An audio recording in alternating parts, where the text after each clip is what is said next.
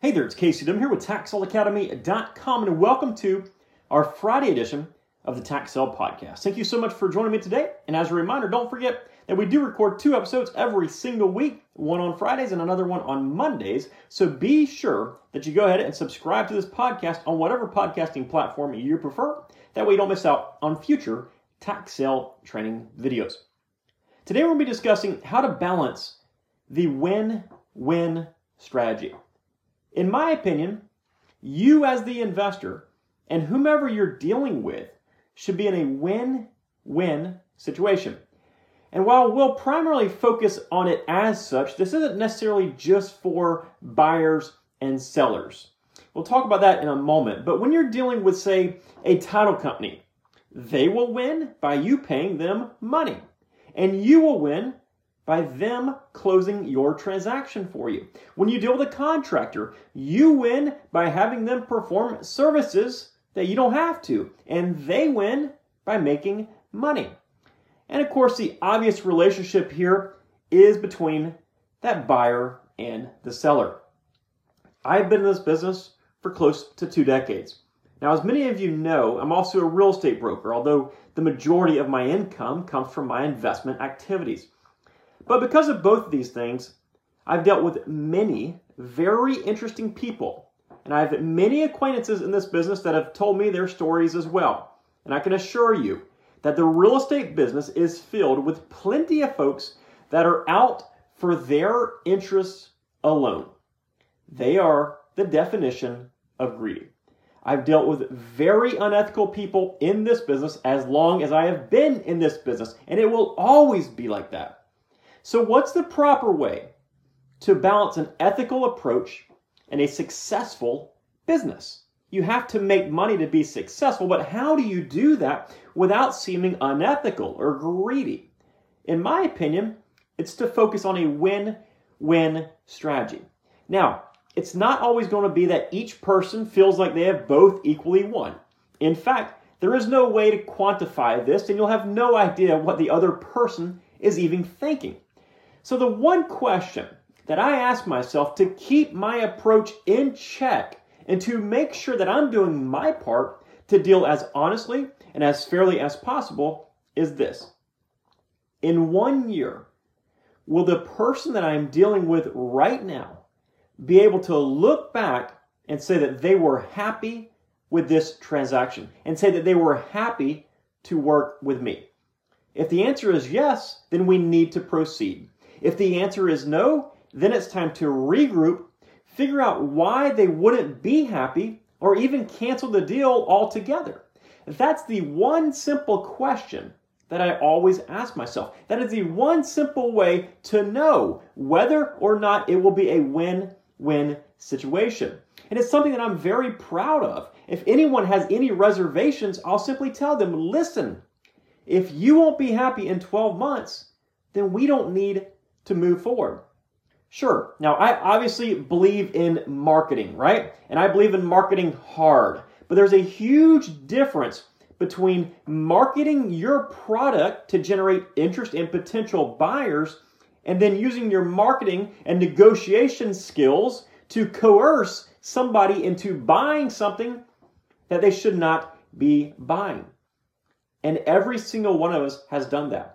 Everybody has made decisions in the past that you've come to regret. And you know what it's like to be annoyed by that mistake. You know what it's like to look back a year after the fact and say, you know what, that guy, that woman, whatever it was, that situation really took advantage of me. So I want to do everything in my power to avoid my customers from having those same issues. Now, the deal is, stuff is always going to happen. There's always going to be some sort of issues, right? If the economy crashes a month after somebody buys a piece of real estate from me and that real estate loses value, I'm sorry, but that is out of my control. So instead of worrying about everything, I simply focus on what I can control to make sure that the person I'm transacting with, as well as myself, will be happy with the end result. Not only now, but also in the future. Now, what I've noticed over the years is that everybody tends to think they're ethical and they're honest. And I truly believe that most people are. Most people are not out to take advantage of other people. Sure, there's a few every now and then, but for the majority of people that you deal with, they're not out to take advantage of other people. Now, the issues that I see, however, is that their entire philosophy, these folks that are generally going to be moral and ethical humans, their general philosophy on life changes when their personal situation changes. Let me give you an example of this. I had a very good friend who was going through some financial difficulties. And when he started those financial difficulties, he became a much, much different person who'd do anything to get his hands on money, even if that meant it was unethical and perhaps even borderline illegal. I've seen other people that are dealing with adversity in their lives lose their moral compass right away. Some have even ended up in jail, and many have ended up in multiple lawsuits. And maybe it's not even true financial adversity that these folks are dealing with. Maybe you just have someone that annoys you. You go through this whole process, you're like, this person really annoys me. Let me try to squeeze every single dime that I can get out of them. That's not cool either in my book. So always ask yourself, will this person be happy with this transaction in a year? That's the key question to knowing whether it will be a win-win situation.